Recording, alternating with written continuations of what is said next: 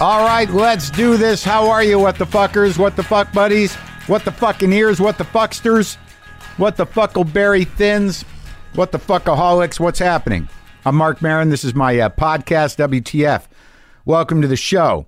I hope your day's going okay. If you're listening, early, I hope it's not screwed up already. Let's turn it around. It's my little positive thinking pitch. Come on. You know what they say? You can start your day over at any time. Maybe it's been a rough 8 minutes.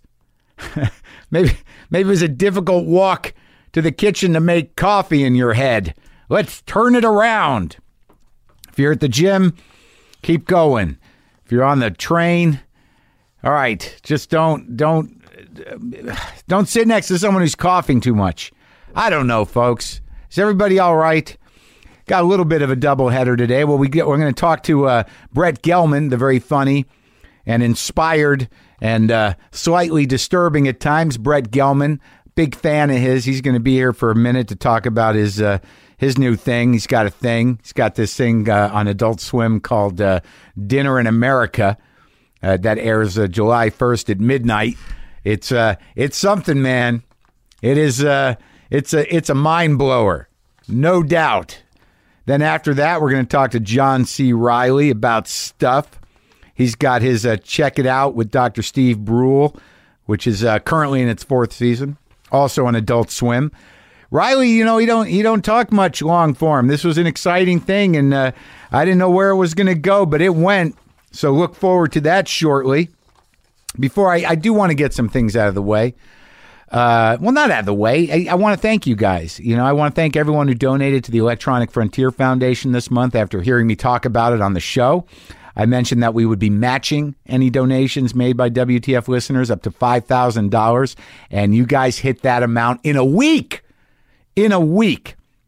They're still taking donations for the rest of June. That's EFF.org/WTF. Thanks again to everyone who supported them and everyone who still plans on supporting them. The EFF is a defender of podcasting against patent trolls, and your dollars help them do that, alongside of all the other stuff they do to fight the good fight. That's EFF.org/WTF. Go to WTFpod.com/tour. I got tour dates coming up. I'd like you to come. Spokane. I'm doing, full on 5 shows, man. 7, 8, and 9. Spokane Comedy Club, right? Yeah. Wise Guys, Salt Lake City. 14, 15, 16. Yeah. Real deal. 5 shows. Comedy Attic, Bloomington, Indiana. July 28, 29, 30. 5 shows, man. Doing the real work. Stand Up Live, Phoenix, August 18, 19, 20. All right? Yeah. I'll be in Albuquerque for one night in September on the 3rd doing a benefit at the Albuquerque Journal Theater. Comedy Club in Rochester, New York, September 9th and 10th. I guess that's a 4-show run. That's all that's up now. There will be more coming. I'm at the Ice House here in Pasadena on July 3rd, but I believe that is sold out. Chris Garcia is going to join me for that one. Got one more show at the Tripany tomorrow night. Those things, I've covered a lot of ground. Not quite all coming together, but I'm doing it. Let me get you up to speed on a couple things, folks. The UK pulled out of the EU. And, I don't know the nuances of a lot of this, but my first feeling, being an American and watching that from afar in relation to what's going on here with this election, my first feeling when I read the news, I didn't watch it, I read it on the computer sometimes. When that happened, my gut feeling was, I think, the same feeling that Michael Corleone had when he was visiting Cuba, and he was in that car, and it stopped, and he watched a police altercation with some Cuban revolutionaries, and one of the guys blew himself up with a grenade. I believe took out a couple of cops. That's how, as an American, facing the election we're facing, that was what came to mind when I heard about the vote in the UK in relation to the Trump candidacy. Was not unlike what Michael Corleone told Hyman Roth, played by the late Lee Strasberg, about what he saw. And Hyman Roth said, "What does that mean to you?" I'm paraphrasing. He goes, "Means they could win. Means they could win." Do you hear me, America? Behave properly. Do what's right. Not right wing. Do what's the best in this situation for America. But heed the warning. Heed the warning. You remember what happened in Cuba back in the day. Also, I'd like to give a little update on the AT&T versus Marin situation. Look, it was never a fight. It was just my passionate and slightly aggravated demand that they get their noise out of my shit. And I got to be honest with you. Look, I know some of you are like, well, you got a platform. I can't get that done. Yes, I do. I worked a long time for this to work out, and I'm happy that I don't have a boss, and that I'm not owned by Verizon. I'm not working under the auspices of anything. I have no corporation on top of me dictating what I can and can't do. I choose my own sponsors. I can say whatever I want, and I will. Obviously.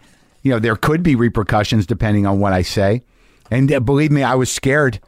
I was scared when I started talking about renting my new office and picking up all these frequencies on my stereo equipment in that office, being concerned about my health, but more concerned about my ability to listen to records because I guess these are very, very much luxury problems, but I wanted to have the space clean of the hum and the buzz and the and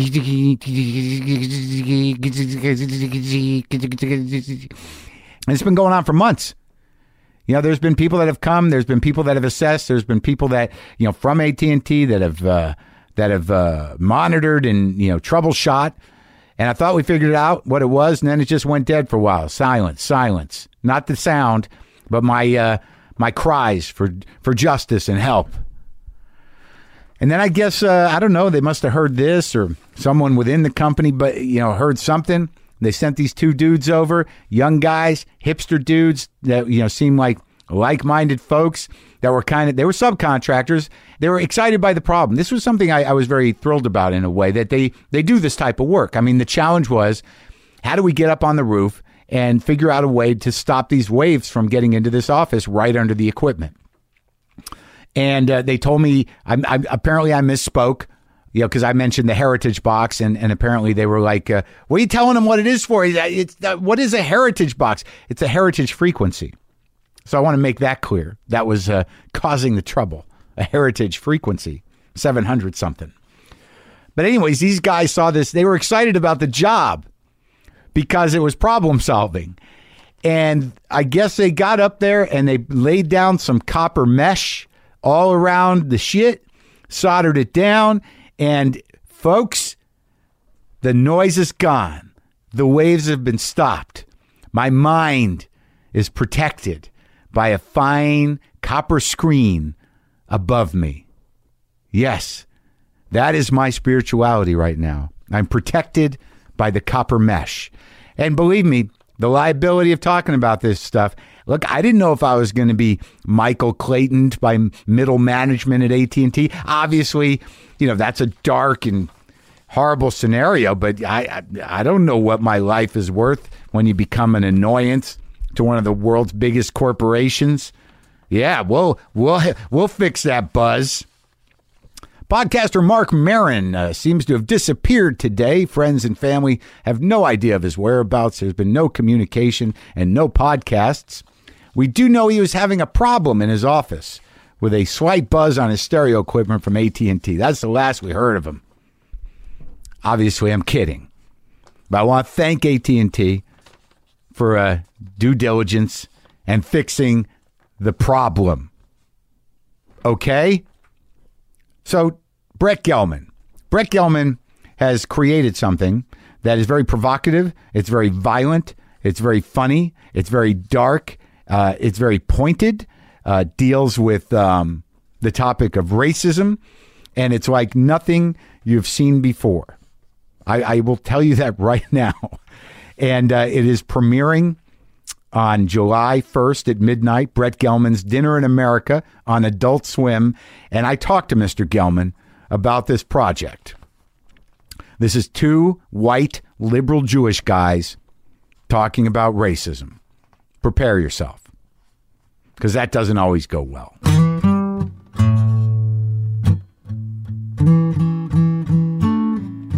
So, Brett. Yeah.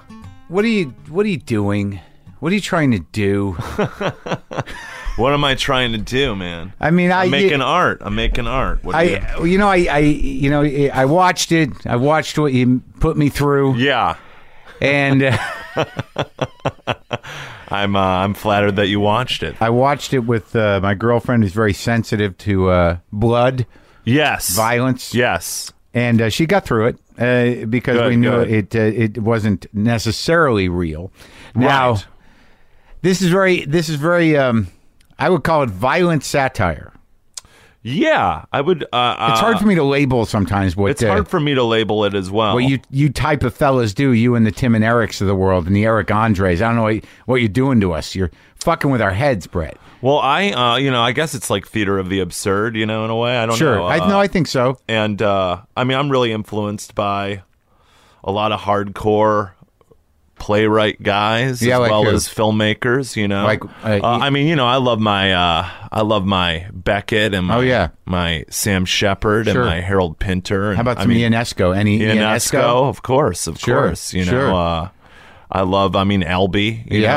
He definitely creeped into that realm, and there's a type of satire and a type of theater and type of movie where the violence it goes beyond gratuitous into hilarious. Yeah, like like Lynch. Like Lynch is a huge influence of mine, and is he? Yeah, and I love people. Not that these guys necessarily go hilarious, but Monty Python sometimes do. Oh yeah, of course. Yeah. And then and Mel Brooks, Mel Brooks is very fun Nazis. Theater of the absurd, a lot of the time. And people like Michael Haneke and Lars von Trier, which I will argue that there are points in their films that are funny. Of course. But you take on, you're basically, this one is about liberal guilt-driven behavior. Well, I'm married to a black woman. Yeah. I have always... so she's your check? I've been interested... You have to check it through with her? This is what we're going to do? I definitely showed her the script. Yeah, I was like, how does this all pan out? I'm writing for... Could you okay this on behalf of blacks everywhere? I definitely, I won't say who, but I sent the special... We were looking for a place to air the premiere, and I sent it to this place, this certain place that is run by black people, and they said, no, we will not screen this here. And I definitely think that they might think that I'm a racist. Why does the place have to be a mystery? I'm just stretching my imagination where you had to seek out a place. Oh, it's a museum, I thought it was maybe it's an incredible museum. It's not Roscoe's? No. It's the Underground Museum, which is this place by West Adams and stuff like that. Right. Okay. And I really the whole concept of their museum is that people of color don't really get shown, their work doesn't really get shown in museums. For the most part, it's mostly a white male endeavor. You showed them the I was the like, cut? I'd like to screen this here. Yeah, I showed them the cut, and they were like, we don't think that satire should enter race. And then I wrote them back, and I said, I hope you don't think that I think that this issue is funny. And I think did they not see Bamboozled? I'm sure they did, but that's made by a black filmmaker. Right. It's not it's not two white guys. Did you tell him you're married to a black woman? I did not. No. Hey, no. let's think this through, fellas. Yeah, I think that would be that'd be worse if I said that, Mark. Why is that, Brett? Because it's like it's definitely what the special is about and what the whole missing- problem is about, really, amongst us white liberals, right? What is the problem? The problem is, I don't believe in white guilt. I believe in white responsibility. And I believe that white people in this country, and we're Jews, so we're more like gray. No, I like the way you say it. We're Jews. No, white people in this country, we're conditioned into a racist system. Yes. You look at our business. You go into most writers' rooms. You go onto most sets. Yeah. And it is white. Right.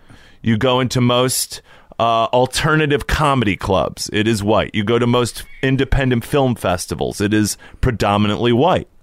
And I think that is because though we, in our minds are saying, I'm not a racist. We don't think in a racist way. We don't think that we are superior to people of color. I do think that subconsciously we are we're not really thinking of them as much as we think that we are.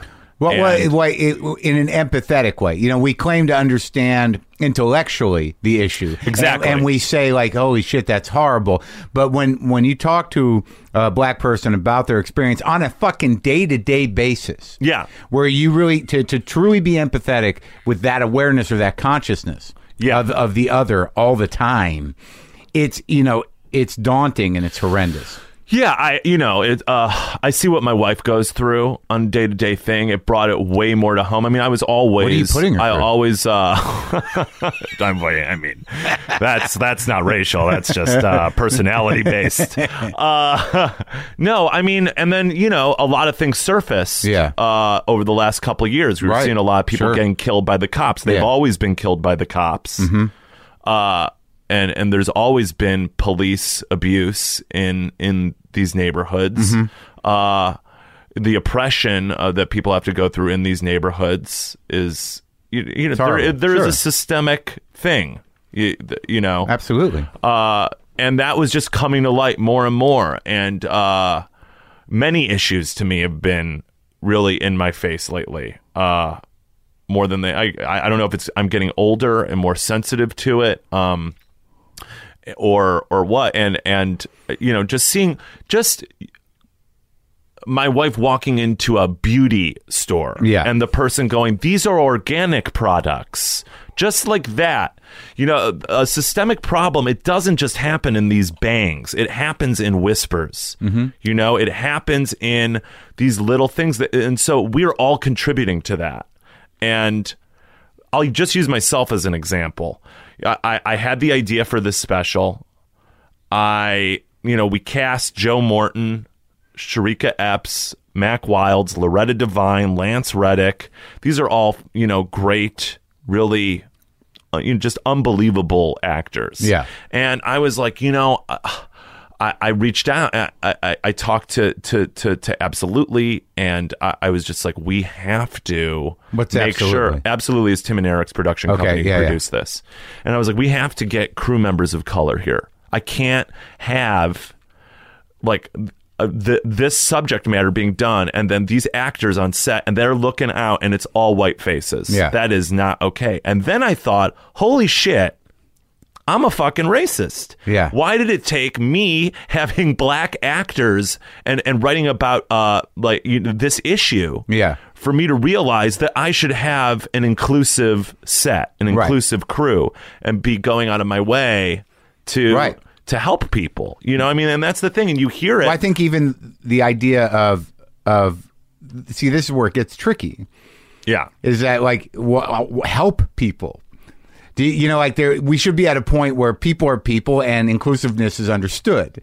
Exactly. So, there's still a frame of I'm a racist because I'm not helping black people. Whereas, ultimately non-racism would be people are people and you don't even think about it. Right. So when you start putting together this thing, which is provocative and assaulting in a way. Sure. And profoundly disturbing, and it is art in the sense that you can't stop watching it. It is profoundly uncomfortable, and even at the end, where there is some resolution, it is it's not it's not that it's not a strong joke, but it's a disturbing irony, and you don't really know what to do with that. You sort of finish watching it, and you're like, holy shit! Now where do I send money? What are you supposed to do? Yeah, I don't know what are you supposed to do? Yeah, I mean, well, the thing is, and this is what I think art is. I think art is a question mark, and that you live in the question, and you present the question. That is life. As soon as you give an answer and you're standing by that answer and that answer is unmovable, then you're really fucked, And so the special doesn't really present any answers. It's only presenting a reality, which is very complicated. It's a complicated special because, you don't know what's going to happen. Your character is demonic. And he's a coward. He's a coward. Well, he's like Satan. I mean, it seems like you play Satan over and over again. But ultimately,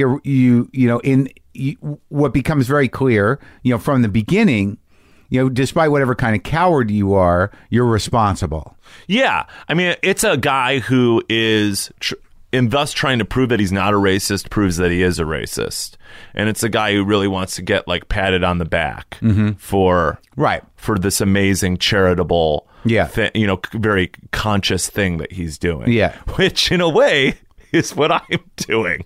Yeah, and you're doing it by doing this thing. Exactly. So there's a lot of layers. Well, I think that the voice that you gave to some of the black actors in the issues was very engaging and real. Oh, thank you. That was the thing that I set out to do. Because you may be responsible for doing exactly what you're satirizing in real life, but the actual voice, like Morton's, when he loses his shit, it's like that was solid. That was some real real unheard stuff to be that clear about that type of anger. Well, Jason and I really wanted to. We wanted to do with two things there. I mean, we wanted the Morton's monologue, Loretta Devine's monologue, Octavio Gomez's monologue, who plays the waiter. Mm-hmm.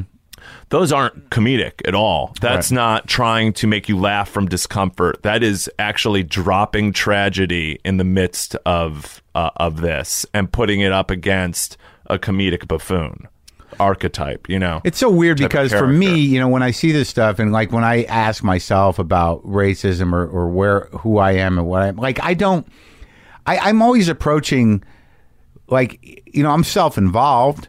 And a lot of times I'm dismissive because of that. I'm a little bit anxious, but I feel like I'm respectful, and I don't really, acknowledge. I don't see any difference, but I do acknowledge ethnic differences, but not in a negative way, right? But in almost a sort of like a respectful way, because I have found that in my upbringing, outside of just being a Jew and whatever that means. I envy community. I envy definition of personality. I envy, this sort of ability to sort of know who you are and where you stand. And I respect it. And a lot of times, there are moments that I have where it's sort of when I watch a black comedy show, I'm like, this is exactly what it is. And it's great. And it's it's understood immediately by a lot of people in this community. There's a whole rhythm and there's a whole process and there's a whole, context to how this community engages with this. And I don't see it. I see we're so self-conscious, white people, which is sort of what you're executing here, that there's this self-consciousness that we think is sort of respectful. I don't want to. The self-consciousness is being placed in the wrong place. A little bit, because it's more about us. Yeah, because it should just be about, we should be self-conscious about not how we think and what we say, but we should be self-conscious about our actions. Right. I'm really talking about employment here. I'm talking about legislation for protection here. Right. And us going out of our way to try and help with that, with the black community, with the Latino community, the LGBTQ community, the female community. As opposed to just saying, this is awful. If Trump wins, I'm leaving the country. Exactly. Yeah, exactly. Yeah, or how many white guys have you talked to I mean, it's less so now, but back in the day when we were like, oh my God, Trump's hilarious. It's like, well, maybe you should talk to a Mexican or a Middle Eastern person because it's actually dangerous for them, because most of the killings that happen in this country are done by white guys. So, you have uneducated white guys like hearing these things from him. It might justify them to go and fucking kill someone. Yeah. So that's what I'm talking about here. I'm not talking about erasing culture and all of us, just being one thing. When you approach black actors with something like this, how did they respond to it? They got it. They got what I mean, some of them asked, why did you write this? Yeah. And I was like, because this, this issue means a lot to me. It's one of the issues that mean a lot to me. Yeah. And it upsets me. And was there any collaboration around I don't think you got this right? No. We took a long time to write it and really scrutinized over it, and we were just like, some of this is not funny. We don't think it's funny, and we actually don't think it really is like a bit of a prank. It's a tragedy masquerading as a comedy. Sure. And so they really got. I mean, Joe was said, yeah, this is like when the Richard Pryor special, when he brought out a gun and was saying he was going to kill all the white people in the audience. Right. And I was like, whoa, that's exactly right. Yeah. Well, yeah, the aggressive, violent, blood and guts satire. I mean, it is, there's a tradition to it. It does, that kind of menace has been engaged in brutal satire before, and it's good to see, actually. Oh, thanks. I would like to read some black criticism of it. No, and by criticism I mean intellectual assessment of it, not that sucks. I'd like to hear a critical analysis. I would like to see. I've shown friends of mine the special, and they've all liked it, but they know me and they know what my intentions are. So it's like, as you're not putting your intention right about. I mean, when I called Lance Reddick, I don't think it can be misunderstood. And, I don't think it can be misunderstood as exploitational or racist. Yeah, I don't think it can be misunderstood. If somebody goes, I think I was offended, that's racist, I can't really argue with that, because I'm not experiencing what they experience every day. And I think you should do some follow-up. I think I would like to. Like, if you and Jason get any of that type of feedback, you should have a discussion. I will engage with the discussion. I mean, I would love to engage with what I hope, though, is that no one of color is offended or feels and sees what I'm saying, that I'm really talking about the the white liberal. We'll see, problem Brett. Here. We'll see. We'll see. Yeah, I mean, and that's the thing too. It's like, it's not just with this special. It's not just with this premiere screening. I really do want to make the experience of my work and the collaboration of my work, whatever I do, as inclusive as possible. And so that's really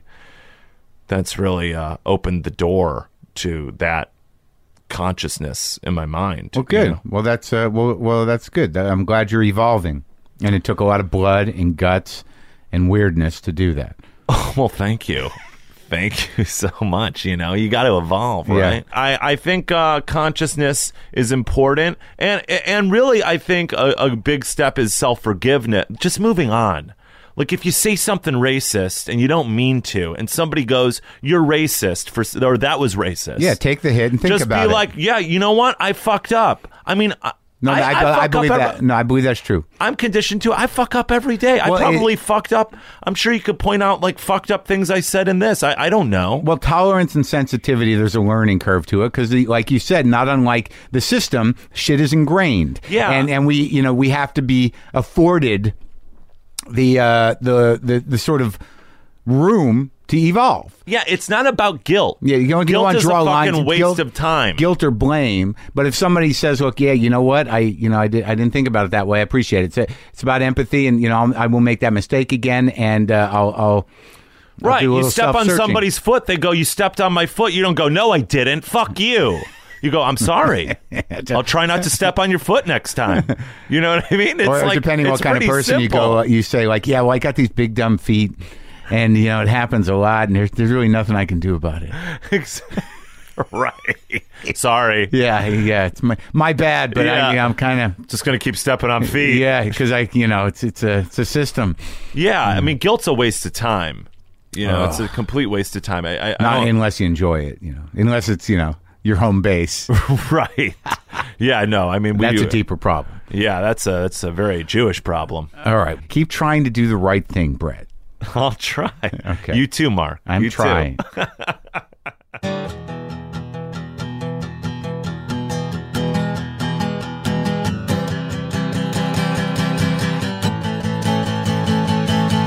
Brett Gelman, the lovely and talented and a true artist, Mr. Gelman is. And he has done something with Jason Woliner that is pretty intense, pretty crazy. You can watch it on July 1st at midnight, Brett Gelman's Dinner in America. Also, speaking of television, as I've alerted you before, those of you who are in the Academy of Television and are voters for Emmys, I have a show on IFC that either you know about or you don't. I also have a special on Epix that you can also see on Hulu and you can see on Amazon Prime called More Later. And I am telling you because today's the last day you can vote. So if I'm reminding you to vote for Emmys, go do it. Obviously, vote for whatever you're going to vote for, but today's the last day. But I'd like you to vote for my show. And I'd like you to vote for my special. So I'm doing my due diligence here to raise awareness because my network did not. So there's that. Okay? Are we good? John C. Reilly. I was very excited to have Mr. Reilly here. I'm a very big fan of John C. Reilly. I think he's one of the great actors. I always enjoy seeing him. I have for what feels like most of my life. So when I finally got him in here, I was thrilled. As you'll find, listening, he doesn't always like to talk about himself, so it was a little tricky, but we found a way. We got excited about some stuff that you'll be surprised about, all right? I do want to mention that his show, Check It Out with Dr. Steve Brule, is currently in its 4th season, Fridays on Adult Swim, and also we shared this with you a few weeks ago. We talked about The Lobster, which is a great movie. It's still in theaters, so you can go see that. And now you can enjoy me talking to John C. Reilly.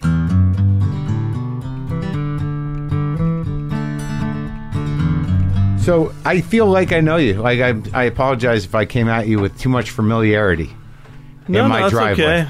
There's just a moment where you seem familiar to me. That's the story of my life, Marc. Is it really? Yeah. I had no idea, really. That happens a lot to you? Yeah. People feel like they know me because they've, spent time with me in their privacy of their homes. Yeah, but I think it also speaks to a consistency. Even in the varying characters, there's some core to you that seems like... Oh, no, every character I do is totally different and unique. It's a genius creation each time. I think that's true. I do think that's true, but the core of you is there, isn't it? I wish I knew what the core of me was. Well, maybe I don't wish I know it. Maybe that's your genius. Maybe that's it. So we talked about, in walking up here, that I met you at that bowling party for Ron Lynch. That would make sense. Yeah, the great Ron Lynch. Yeah. How do you know him? Just from... Well, actually, I saw him first at this thing called the Uncabaret many years ago. It was where... Right. All kinds of Beth Lapidus. Famous stand-up comedians started. Kathy Griffin, Taylor Negron, Dana Gould, all the usual suspects. Yeah. So you used to go over there? Yeah, I forgot how I know Beth, but yeah, Beth and Greg started that, and I just started to go just because it was fun. And when I saw you at that bowling party, I can't remember how long ago it was, but I feel like it was around. No, maybe it wasn't around here because there's a bowling alley down there. But that's where you met Tim and Eric at that thing. Yeah, Ron invited me to his birthday party at this bowling alley. It was on. I feel like it was that one that was on Santa Monica. That's closed now. That's a high school there now, I think. But I think I met them there, and they asked me to be on Tom Goes to the Mayor. Mm-hmm. And then we kind of hit it off from there. And you just said you're about to start production for New Rules. Check it out. No, I'm just an executive producer on the Check It Out show, but we're about to release the next season of Check It Out with Dr. Steve Brule. Oh. June 17th. So it doesn't have any... You're just a producer. I'm the executive producer, yes. One of three. Who are the other? Tim and Eric? Tim and Eric, that's right. But what about... So do you don't associate yourself with Dr. Brule as a character? He's a separate fella? He is... I find it's best to let people have that man as their own. Yeah. And if they choose to take his advice, then so be it. I enjoy him. He's disturbing and funny and knowledgeable. Yeah. It depends on the type of knowledge you're after, but I guess so. What? You know the guy, right? I've met him. Yeah. I have met him. Uh-huh. I get very disciplined about the things I'm talking about, or else every interview becomes some type of retrospective, which I find boring. Do you really? Yeah, I don't especially like talking about myself, and I definitely don't like talking about the past in terms of like my own work or whatever. Like I like telling stories from my childhood and stuff, but But I mean, I don't know about a retrospective, but like I'm sort of curious about, because I've talked to people of, I guess we're about the same age of our generation recently, actors like Rockwell and Ethan Hawke, and sometimes people can talk about acting, sometimes people can't, and it's sort of interesting to me. Either you have, something you do and it's built up, it's grown over time, or you're just a natural at it. I mean, where did you start doing it? I started doing it when I was about 8 years old at the park near my house. There was a thing called drama class. Where was this? In Chicago, on the south side of Chicago. Yeah.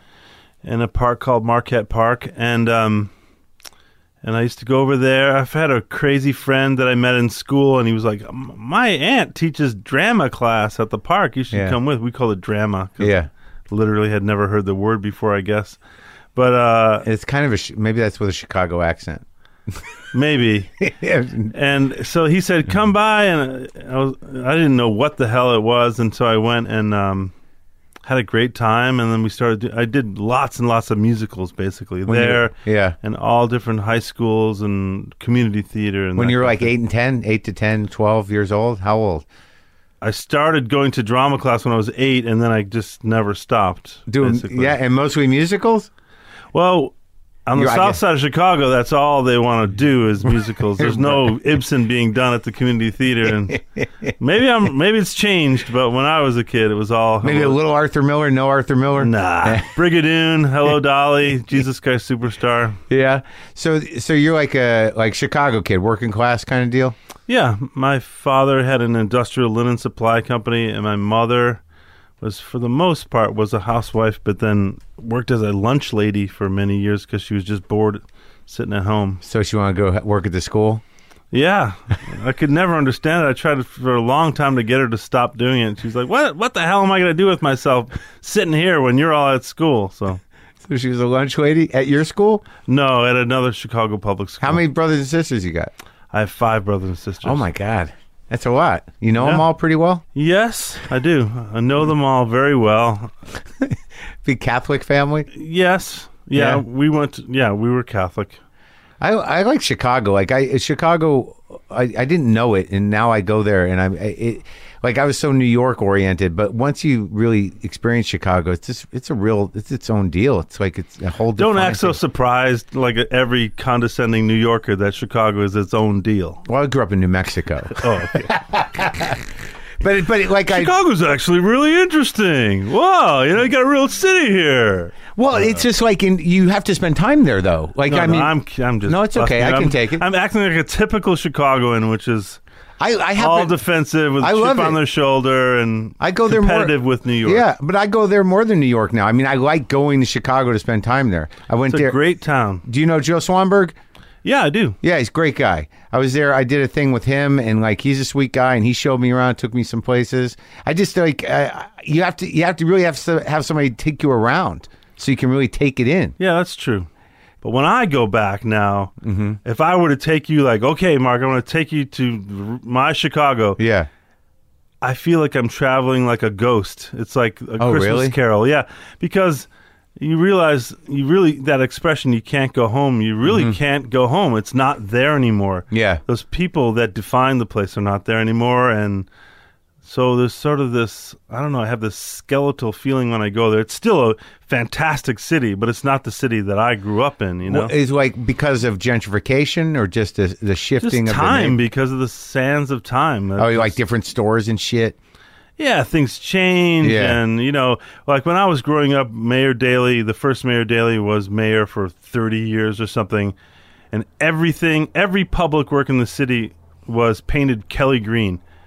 Yeah. Either like a mint green or Kelly green. And anything that was metal was painted Kelly green. Yeah. And my dad used to say it was because, you know, Daley was Irish. And my dad was part of that whole kind of Irish democratic machine Oh, yeah? situation on the south side there. All his friends were all, you know, these sort of ex-football player crony guys. Yeah. Jan, get over here. Yeah.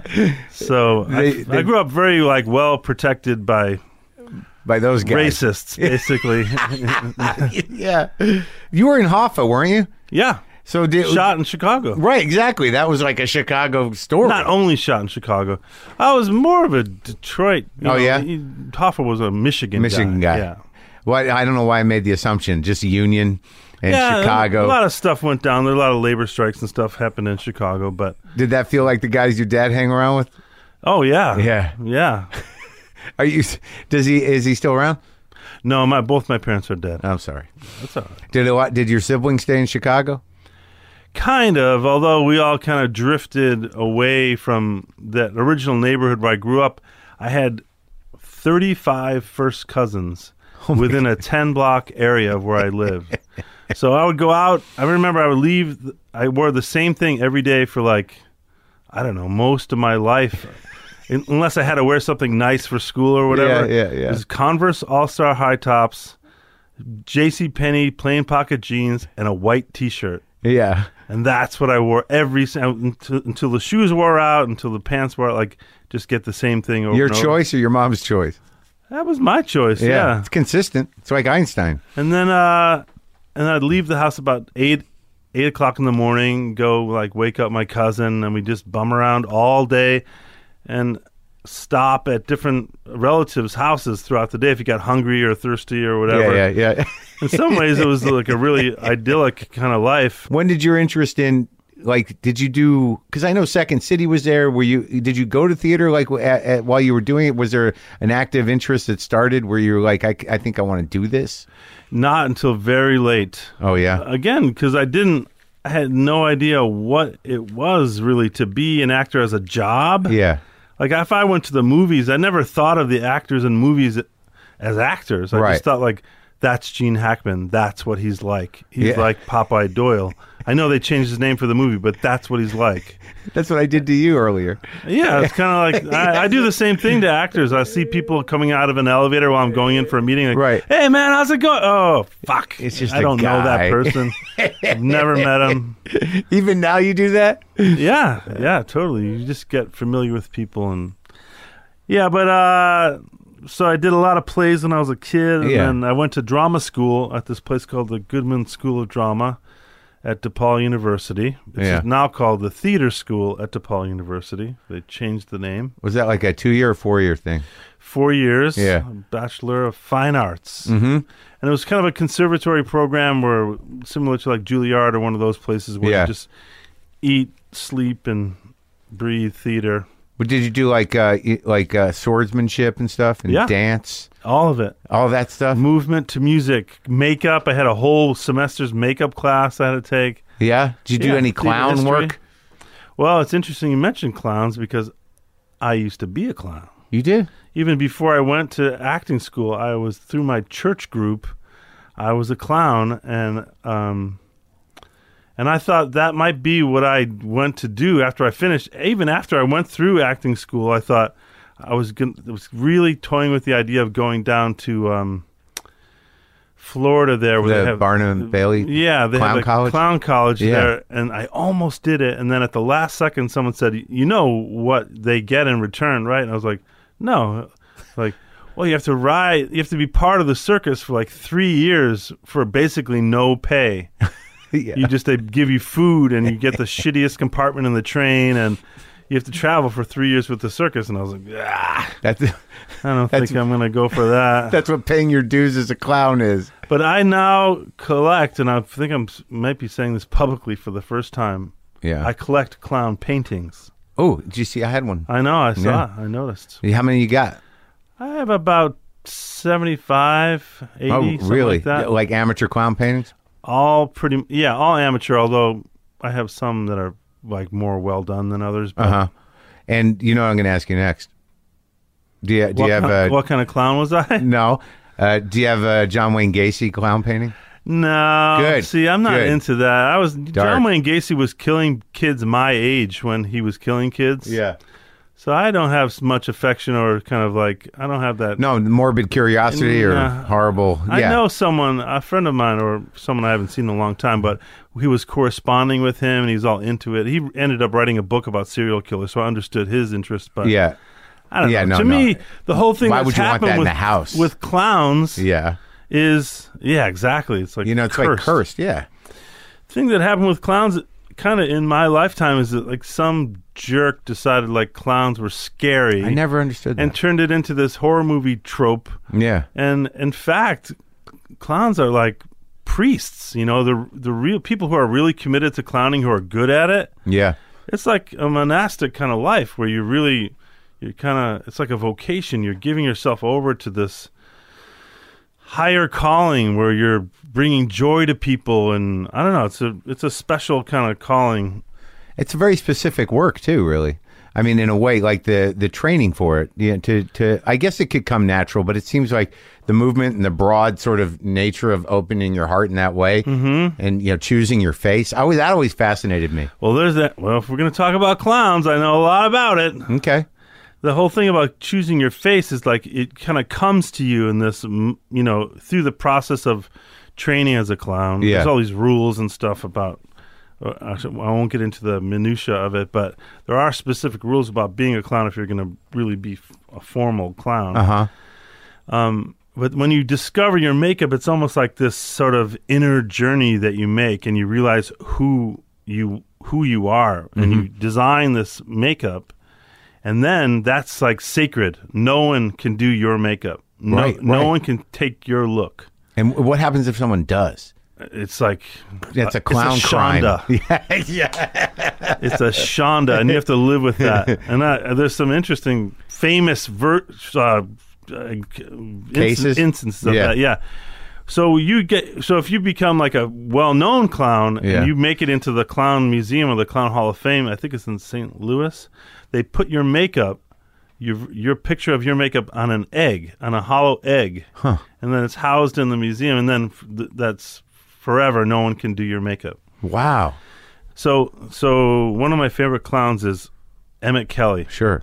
And Emmett Kelly is the famous tramp clown. He's one of the only people in the whole history of clowning that invented a kind of clown. The tramp. Yeah, the tramp. And the time he did it, he was actually a trapeze artist who got injured. Yeah. And he was kind of a sometime illustrator. He'd do like drawing and stuff for money. He's like the famous clown, one of the big ones. Yeah. Emmett Kelly. He's Yeah. the one who looks all sad. He was silent. He never spoke. And he was always depressed. His character was called Weary Willie. And so he was a trapeze artist in the circus, and he got injured, and he couldn't continue on the trapeze. And they were like, well, kid, see you later. And he's like, please don't send me home. Please, I'll do anything. I'm like, well, I think we need a clown. You want to be a clown? I'm like, do you have a character? Oh, of course I do. And he didn't have a character. He had just been drawing this bum kind of character called Weary Willie. And he's like, I'll just be Willie. And so he started to do it. And at the time, it was like the Great Depression was going on. And when people saw this clown, it was an instant hit because it made people feel like, well, I'm really struggling, but that guy's much worse off than me. Or they could relate even. That's how bad things were. Yeah. Like, someone like he had like a clothespin for a tie bar and like you know, all these great little details of his costume. Anyway, he became a world famous clown and like the biggest star of the circus, and then he sort of retired, and then his son Emmett Kelly Jr.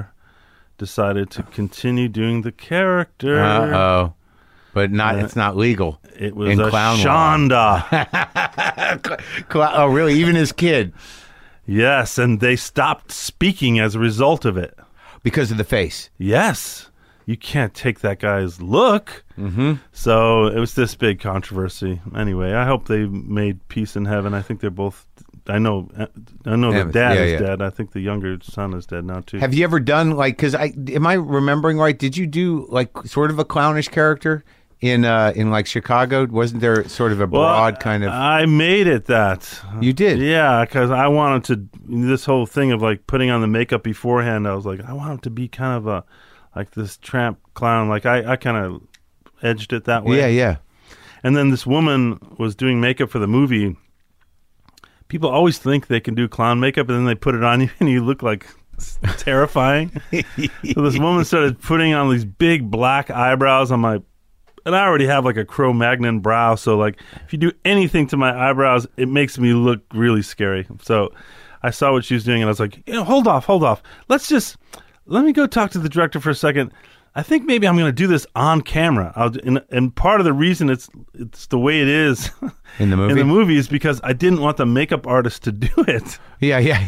So I just did, and Rob's like, the director's brilliant. I'll just watch you put the makeup on, and then it became part of the number. And anyway, so yeah, I did do a clown character in that movie, I still have the shoes that I wore, the oversized clown shoes that I wore from Really? Yeah. Did you feel the effect? Like, it must be sort of powerful. I mean, somebody who has as much respect for clowning and clowns as you do, to do that, to put makeup on, to look at yourself doing that.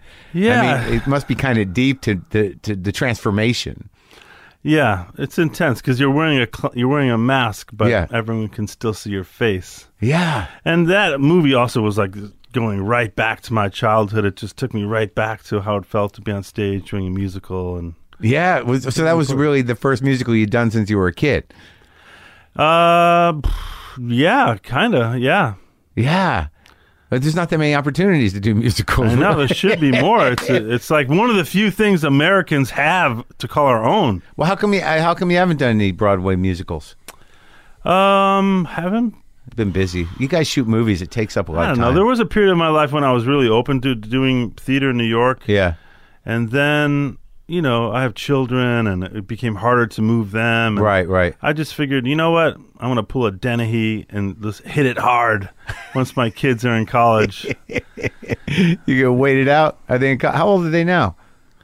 They're private citizens until they're old enough to tell you how old they are. All right, so you got a few years before you're going to hit it hard then?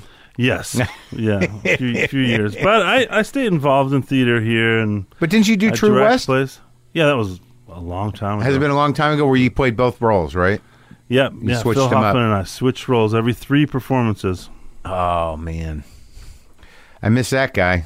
Yeah, you and me both, brother. So... is this a true thing that you're doing, you're playing Oliver Hardy? Is that really happening? I intend to, yeah. Oh, so it's not at any stage where you're actually acting yet? No, it's going to be, we're going to film it. It's a movie, we're going to do, and probably not till the fall. Are you going to put on a little weight? What are you going to do? I don't know. You'll have to see. I don't let people behind the curtain, Mark. You don't? Ever?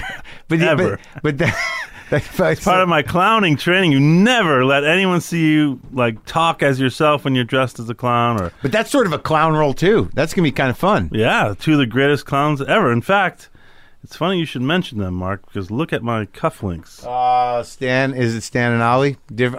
Who's playing Stan? Steve Coogan. Oh, really? Yeah, that'll be fun. Jesus, that'll be a blast. I wouldn't even be talking about this other than the fact that the producers have already announced it publicly. So we're cool? Yeah, we're cool.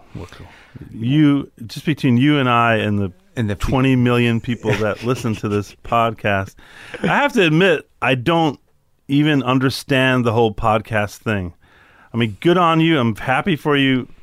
But I honestly don't know where people get the time to listen to a podcast. Well, I agree. I understand that. I think most people do it when they exercise, when they drive. Okay, I don't exercise. Right. When they drive, when they commute. To either K-Day or news radio when I'm driving. Right. Yeah, I do NPR generally, but I think people who have integrated into their life, it's like you used to listen to radio. So they'll do it, during their commute, during the exercise, on trips, on planes. It's a little better than radio because you can download it like a song. I like the Moth Radio Hour. I like all those story kind of ones. Yeah, those are good. Yeah, that's like a podcast. They do that as a podcast. Speaking of Laurel and Hardy. Yeah.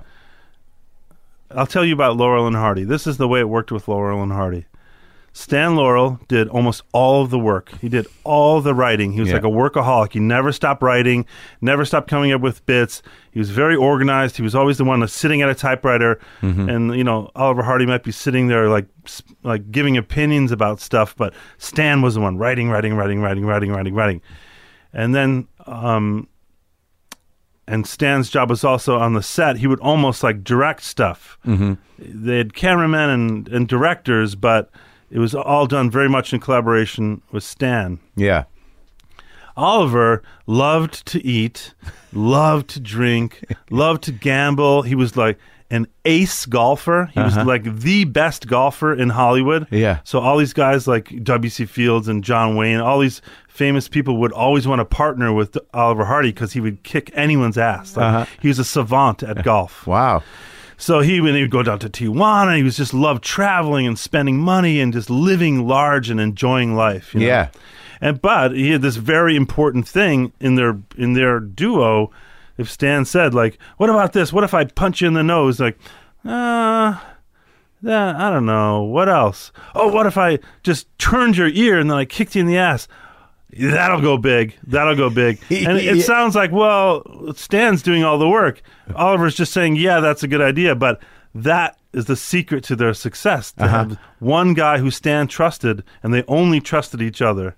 Everyone else almost didn't even exist in their lives. Right. But I just find that whole idea of duos in general, even like singing duos, like I'm really into close harmony singers, which is like, the Everly Brothers are classic close harmony act. Yeah. The Louvin brothers before them, the Stanley brothers before them. Yeah. And almost those three duos, and I could name you four more, but those three duos, the Stanleys, the Louvins, and the Everlys. Yeah. One of them touched by God. Right. An angel on earth, like seeing like the larger picture, like this beautiful angelic spirit. Yeah. The other one, torn apart by the devil and drink and darkness and just fighting and violence and breaking things. But when they get together on stage, this incredibly beautiful thing happens. And that's all three of those. I mean, how crazy is that? They're all separated by many years and different musical styles. What are the odds, Right. It must be that's what brings them together, that fight, that struggle, and then the beauty that happens when in the moments of the song. Must be that special chemistry that happens, and it almost doesn't matter what their roles are, as long as it comes together in that way when it needs to come together. So when did you start acting professionally? After I left college, when I finished. Did you go to New York? You come here? I stayed in Chicago and started working with the Steppenwolf Theater Company, which has its 40th anniversary this weekend. Really, you began there? Who was in the crew then? Well, I understudied things there, and I did like a Shakespeare program for high schoolers just because I knew I just got to get in that building. I got to start working there, and they'll see. Steppenwolf was the place. Yeah. This is like Malkovich had just broken out of there, and Joan Allen, like all of them. Sinise, yeah. So I started working there. And I was lucky enough those guys took me under their wing and gave me jobs, and then I got my first movie. And then when I came back from my first movie, they cast me in a main stage production of The Grapes of Wrath with Terry Kinney and Gary Sinise. So I owe a lot to Steppenwolf. Yeah, he's good. I haven't seen him lately in things. Terry Kinney.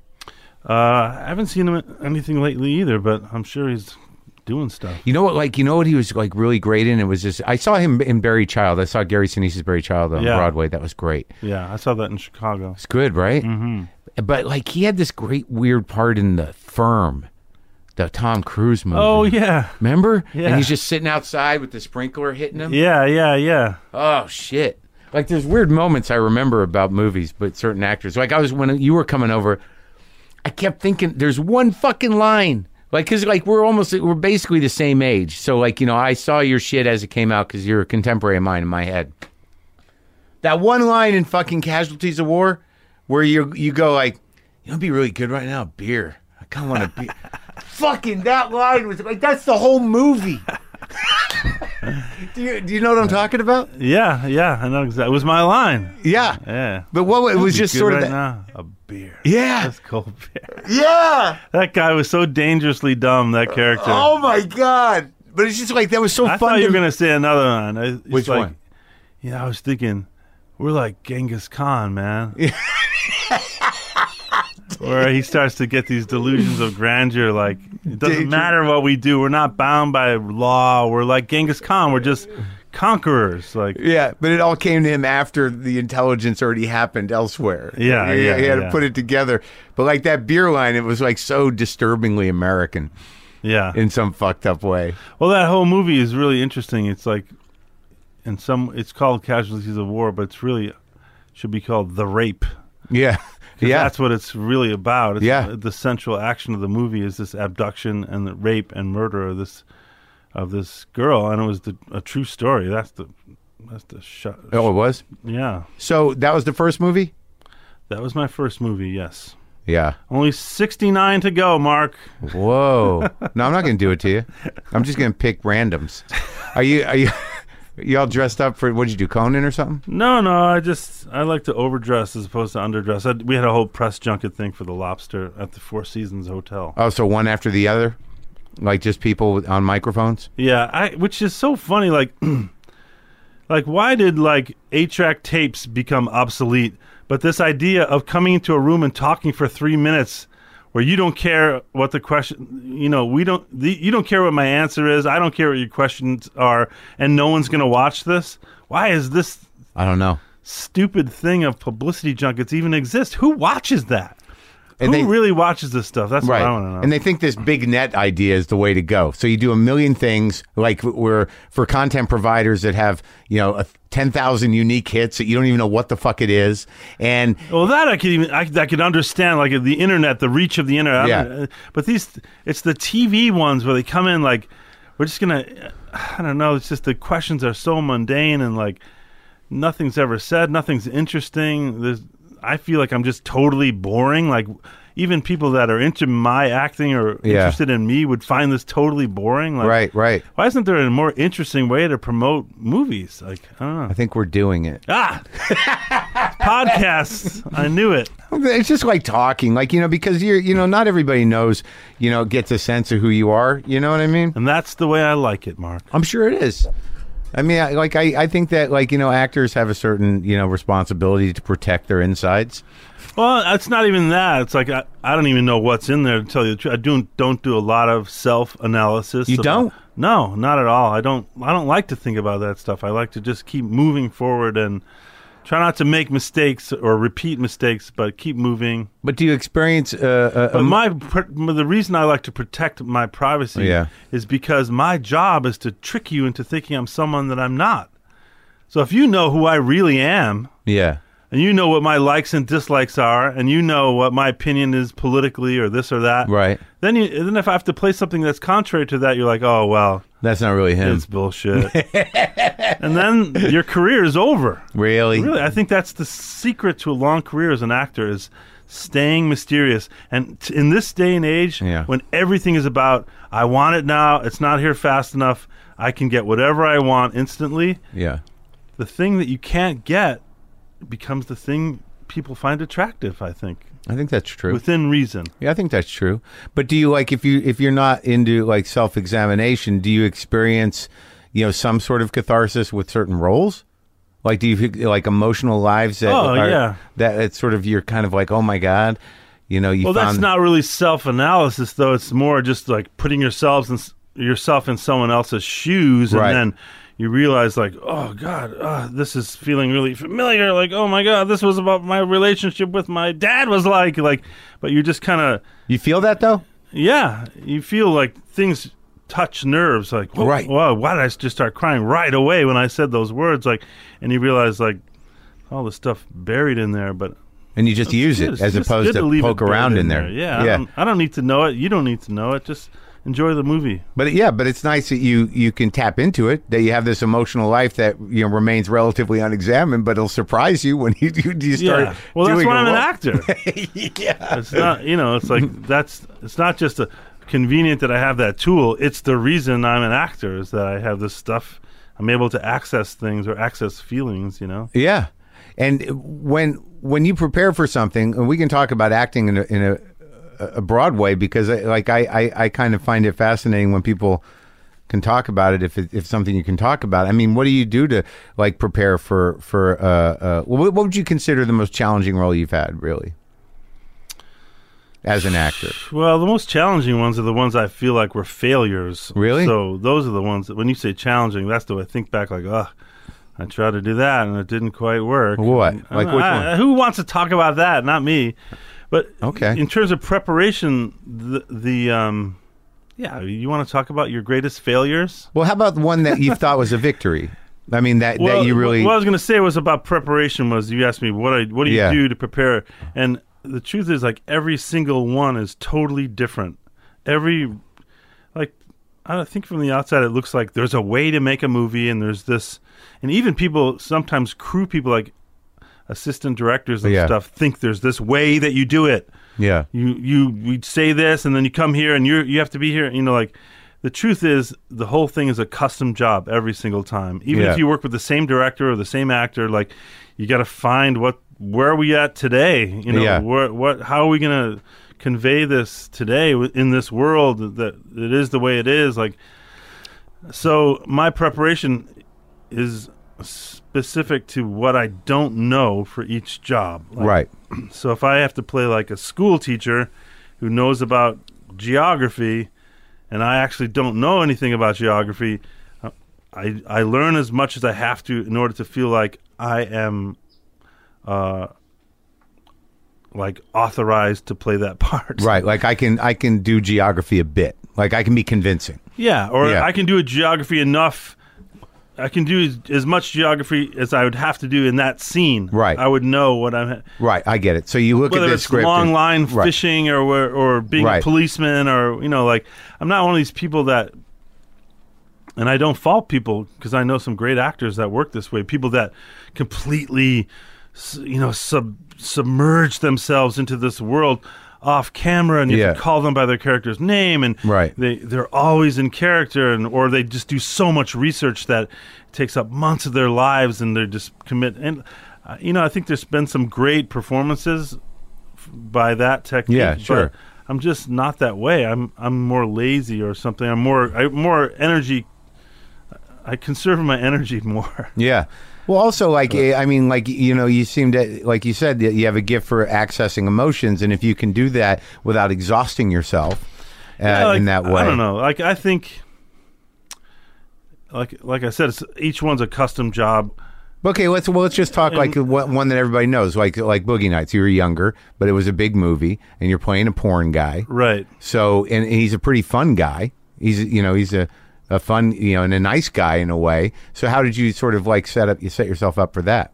Well, that was like that. The movies with Paul Anderson are kind of a breed apart because Paul and I, at the time that we made those movies, were very, very close and almost like collaborating on this in this way that I didn't really collaborate with anyone before and rarely since. How was that? Where he's almost like writing stuff for me or letting me improvise in a way that he knows is exactly right for the character. Yeah. And we visited some porn sets on that movie. I didn't do any porn because I was married at the time. But I felt like I met enough porn people and got absorbed enough to know, like, okay, this is what it feels like to be on a porn set. This is the psychology of a porn star at this time. Right. Like, it demystified it a bit. So you or just made them makes people. you feel like empathy for for the person you're going to play. Right. But a lot of times, like people like say it's a Civil War movie. Yeah. Someone goes through basic training and lives on a battlefield for 6 months in order to know what it's like to be a Civil War soldier. Like, well, yes, but you're only doing this one scene where you're in a triage tent. Yeah. You just need to know about that part of the Civil War, not the entire Civil War experience. But again, like I said, like with a lot of actors, that's really good. God love them. Some great performances come out of that kind of acting. But I don't know. I'm just a little more like. So with I'm just more instinctual in general about things. I just kind of. I think of it as meditating about the character all the time when I'm working. That's why I find it really hard not to do more than one project. Right. I'm really a one-track mind. Yeah. Where even if I'm doing something, I'm constantly thinking about it or kind of ruminating about it. And so at the time you did Hard 8 and Boogie Nights and Magnolia, you guys were tight, so you had a sort of a symbiotic personal. He understood you emotionally. He understood what your limits were, and you had that dynamic going. Yeah, definitely. Yeah. And then other directors, like some people you just don't know them at all, and they don't know you, and they just expect you to come in like special forces and get it done. But you can do that, right? Yeah. So with character actors, that's what you often have to do. Yeah. It's not that it's easy, but it's a lot easier to be a leading character in a movie than it is to be a supporting character. Oh yeah? Yeah, because when you're a leading character, you start work, you start to chip away at that character, you start to make decisions, get used to the crew, get used to the director. You might have a crappy first day, but you make it up the next day, and you start to build this. Then all the decisions that you've made start to create the character for you. And then by the end of the shooting schedule, you're like, all right, well, I just have to stay honest to what I've done all this time. Right. You come in as a cameo or a supporting actor, a character actor, whatever you want to call it. You have to be hitting the beach, running full speed, knowing what you're doing. You only get those, you might come in for 3 days and then 7 days, 2 months later or something. Yeah. And you got to deliver. Yeah. And all eyes are on you. You don't know anybody. Yeah. You're just trying to make it work. And that's a high pressure gig in a way. And it's much harder than slowly building something over the course. Right. That makes sense. Right. And it's just as much character development as it is for a leading part, except you only have this tiny window to get it done in. Right. You better be fully formed. Yeah. Yeah. Like something like Cyrus or Good Girl, or even I guess in like Magnolia, where you really got to dig in. That you sort of let that thing grow. Like Cyrus, you must have lived with that guy for a while. Well, Cyrus was entirely improvised. Wow. There was a script, but we didn't do any of the dialogue of the script. Do you like that? I didn't like it on that movie, to be honest, because I think the movie is very good, and I'm proud of my performance in it, but the day-to-day of it was very difficult because, if there was no script, if there was nothing written, and it was just every day you'd show up and like, all right, you guys go in the room, just start talking to each other. To me, that's improv. I'm not intimidated by that at all. Right. Like that's my bread and butter. You love that. We got nothing. Let's go. Yeah. But when you go in and there's all these words already written, and the directors are kind of like hoping things are going to head in that direction. Right. Then you're like, hey, wait, how do I get it to head in this direction? But don't say these words. Yeah. I don't know. Like, I get what you mean. Like they know what they want, but they're not going to really tell you. They're going to let you bungle through it until you nail it. They just kept saying, go with your instinct. Go with your instinct. Yeah. My instinct is to tell the fucking story you want to tell. You're the directors. What do you want to do? And they were like, we're not saying. And it drove me really crazy. And I'm sure I wasn't the most pleasant person to deal with as a result. But Jonah and I got along really well, and he's a good guy. And we did really well together on that movie, and the movie ended up being great. And what I didn't foolishly, what I didn't understand with the way the Duplass brothers work was, the script writing is a third of the job, the shooting of the movie is a third of the job, and then the real storytelling is the final third in the editing room, where they look at what they have and they make a story. Right. Like, I didn't quite get that that's what was going to happen. I just kept feeling like I'd come home from a day at work there and feel like, oh my gosh, we really did it. And so we caught lightning in a bottle that day, like, holy crap. And then other days I'd be like, that was a waste of 12 hours. That was an embarrassing waste of 12 hours, you know? And then they would do, like, a day like that, they would just take and cut it and put music over it and make it this montage instead of the scene that was written, which was brilliant. You know, it's like the movie ends up really hanging together for that reason. But how often? And then there's times with, like, the type of improv, like, there's people say improv and they think it's just one thing, like make-em-ups or whatever, but there's all different ways to improvise in movies. One way is like the way Ferrell and I work together, where we improvise constantly when we're coming up with the ideas for the script or writing the dialogue for the script. On Talladega and Step Brothers, and I wasn't involved in the writing of Talladega, but we improvised a ton on set. Yeah. On Step Brothers, we broke out the story together, and I told them tons and tons of stories from my life, and we just made each other laugh and wrote down kind of what we were improvising in the room. Right. And then when we go to shoot, we do the scripted version, which is already very funny. Yeah. You know, as many times until we start to get bored with it. And then Adam will be like, just say something totally different. Just do whatever you want, you know? And then you end up coming up with these really crazy, chaotic ideas that often make the final cut of the movie. But so you have this writing that's already very inspiring to you, you know? Yeah.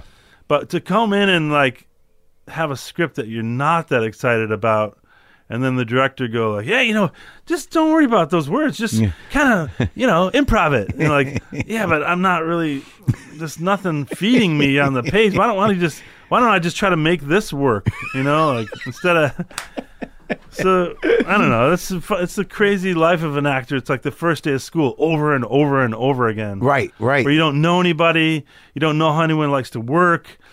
You're kind of just should have.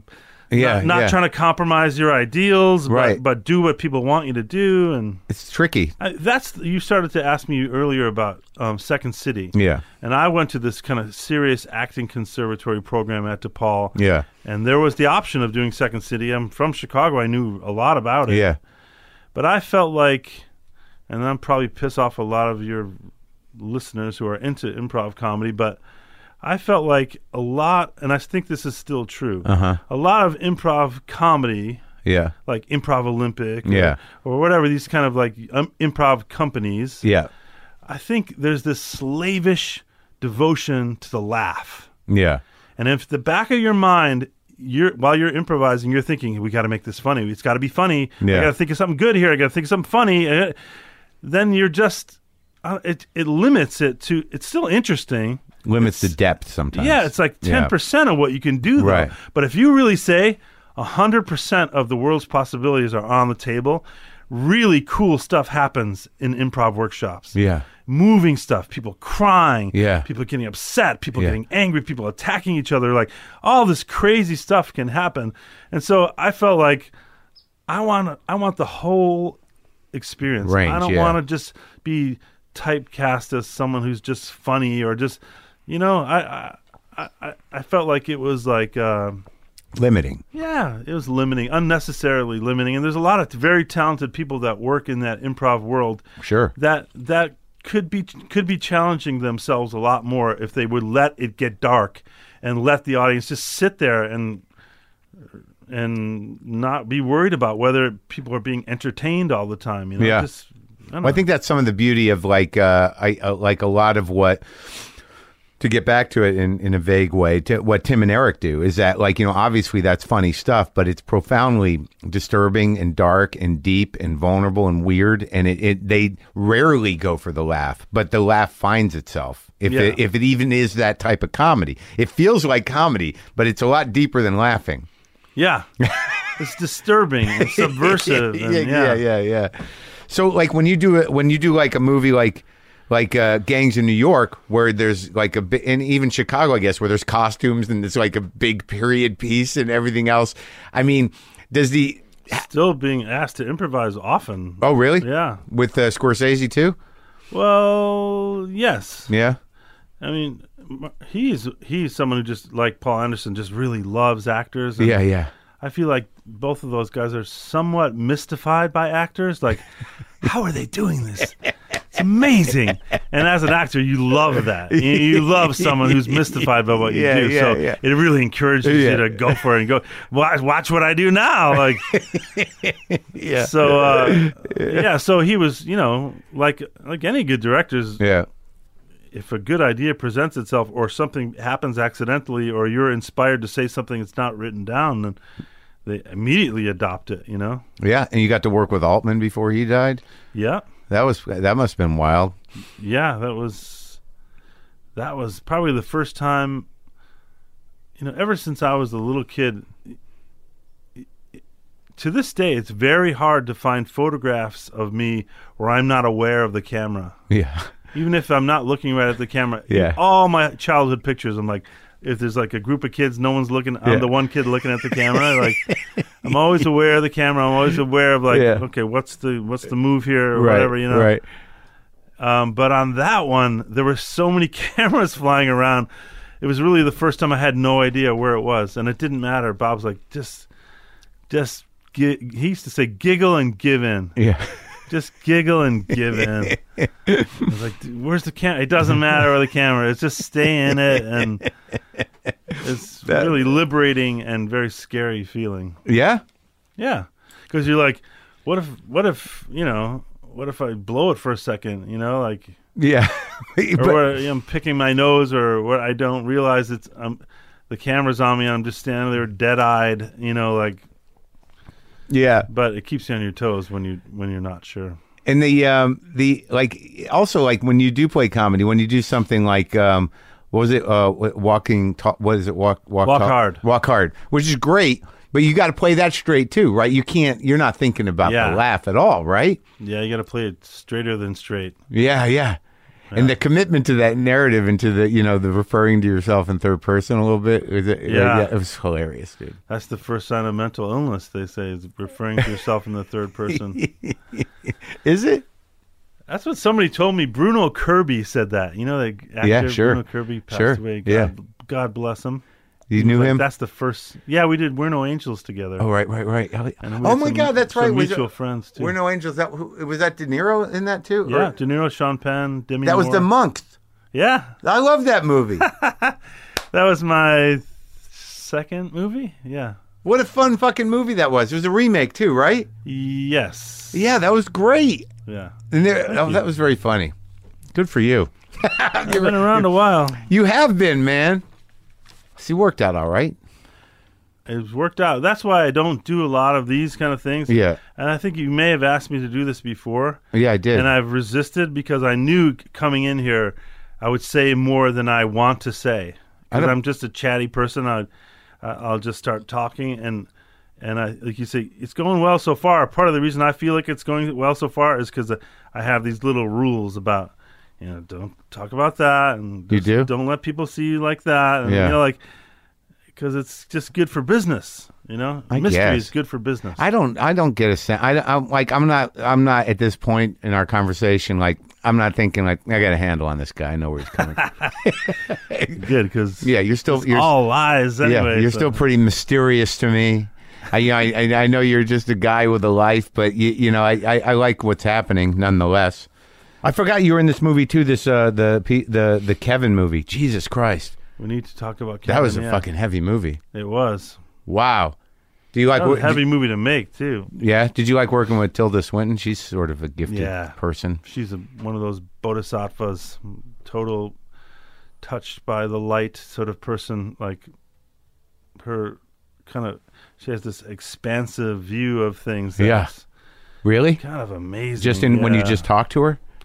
Yeah, she just I don't know. You ever meet people where you're like, that person knows some of the secrets or something. They know they're seeing the bigger picture in a way that I'm just not seeing it.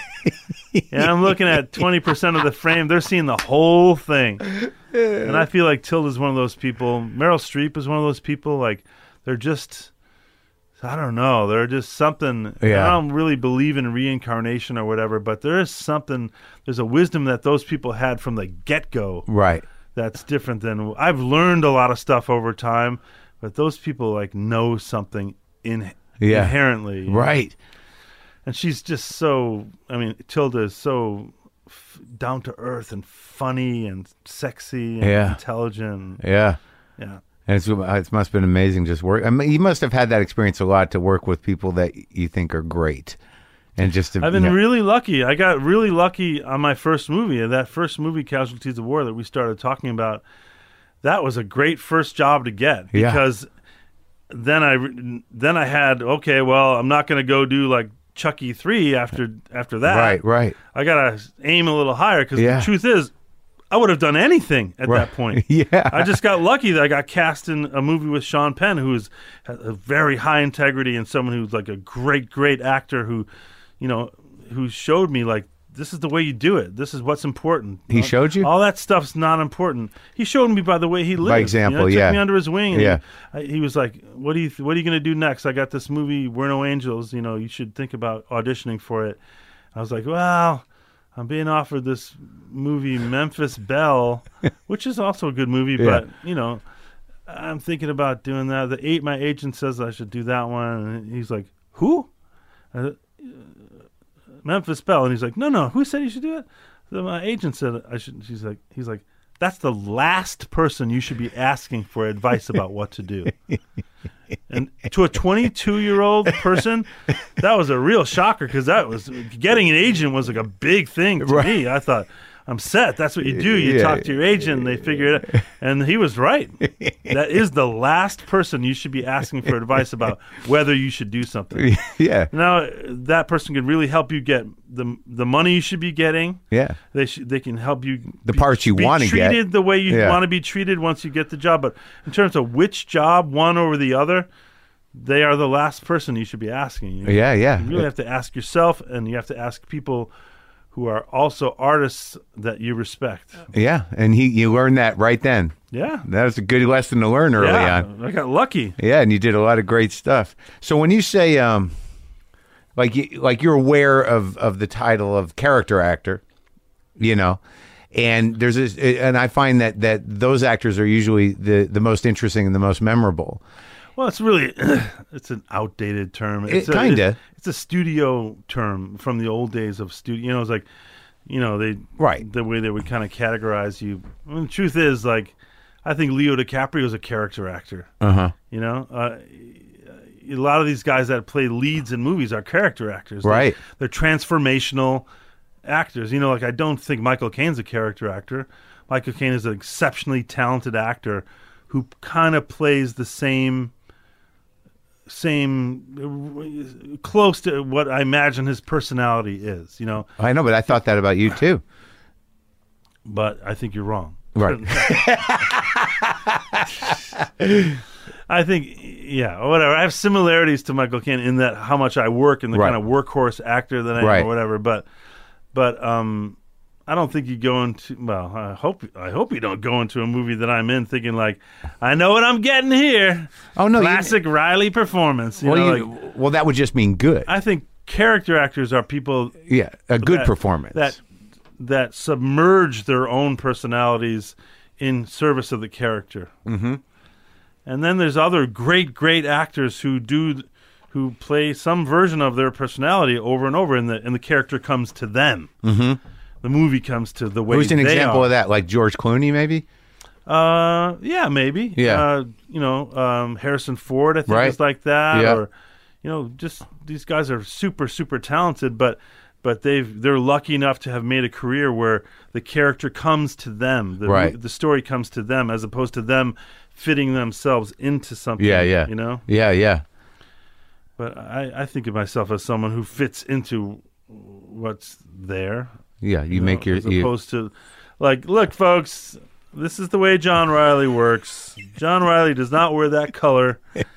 And John Reilly likes a breakfast burrito at 8:14. Thank you. I'm sad you didn't bring guitar. I thought maybe we'd sing. I'm sad you don't... You have a guitar. I got plenty of guitars. What do you like to play?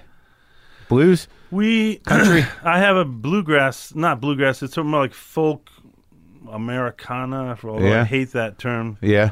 Because there's lots of things that are American, but we play old classic melodies from the Tree of Song. Oh, yeah? Bluegrass, folk Yeah. music, and country music primarily. Oh, that's great. Me and a couple other people, and it's sometimes as many as 8 people, oftentimes just 3 or 4. Oh, that sounds Do great. a lot of close harmony singing. Oh, that's great. Yeah. That must be like a nice thing. Like I love to play. I don't play with people a lot. Sometimes I do, but I play a lot. And but it's so nice to be sitting with a group of people playing music. And having that for me it gives me something to do that I really believe in. Yeah. In between jobs, so I don't take things that because I want to work that Right. are not good jobs to take. Music does that for you. Yeah, music keeps you doing things that you love to do as opposed to, I don't know, acting can be a really high burnout job if you take things that you don't believe in. Could make you ill. It hurts you. Yeah, it chips away at your soul. And Yeah. you just, I don't know, you get lost. You lose yourself. It's that old Native American thing of like they didn't like their picture taking because they thought Right. it's taking some part Yeah. of yourself. I think there is something to that. Right. If it's the wrong cameraman or director. Or even if it's the right one, you're Yeah. slowly giving parts of yourself away, Uh-huh. Just like this stupid interview we just did. That's a fine way to end. I love it. No. It was great talking to you. Thank you. And did you have a good time at least? Yeah, I had a great time. I almost wish it wasn't recorded Yeah. Right. and it wasn't going to be shared with millions of people that you and I just had this conversation, but Yeah. maybe people listening to it will have a virtual experience like we've just had. Yeah, I hope so. That would be nice. And eventually they'll have the technology. Thanks, John. Thank you.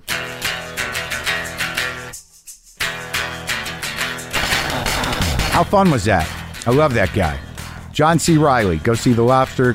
Check it out with Dr. Steve Brule on Adult Swim. Go see any of his movies, any of the old ones. He's great. As always, go to WTFpod.com. You can order a poster, get a t-shirt. You can check my tour dates. You can see the episode guide if you're wondering if somebody that you're a fan of has been on the show. Am I going to play guitar? That's the question. Where am I at time-wise? Maybe I can.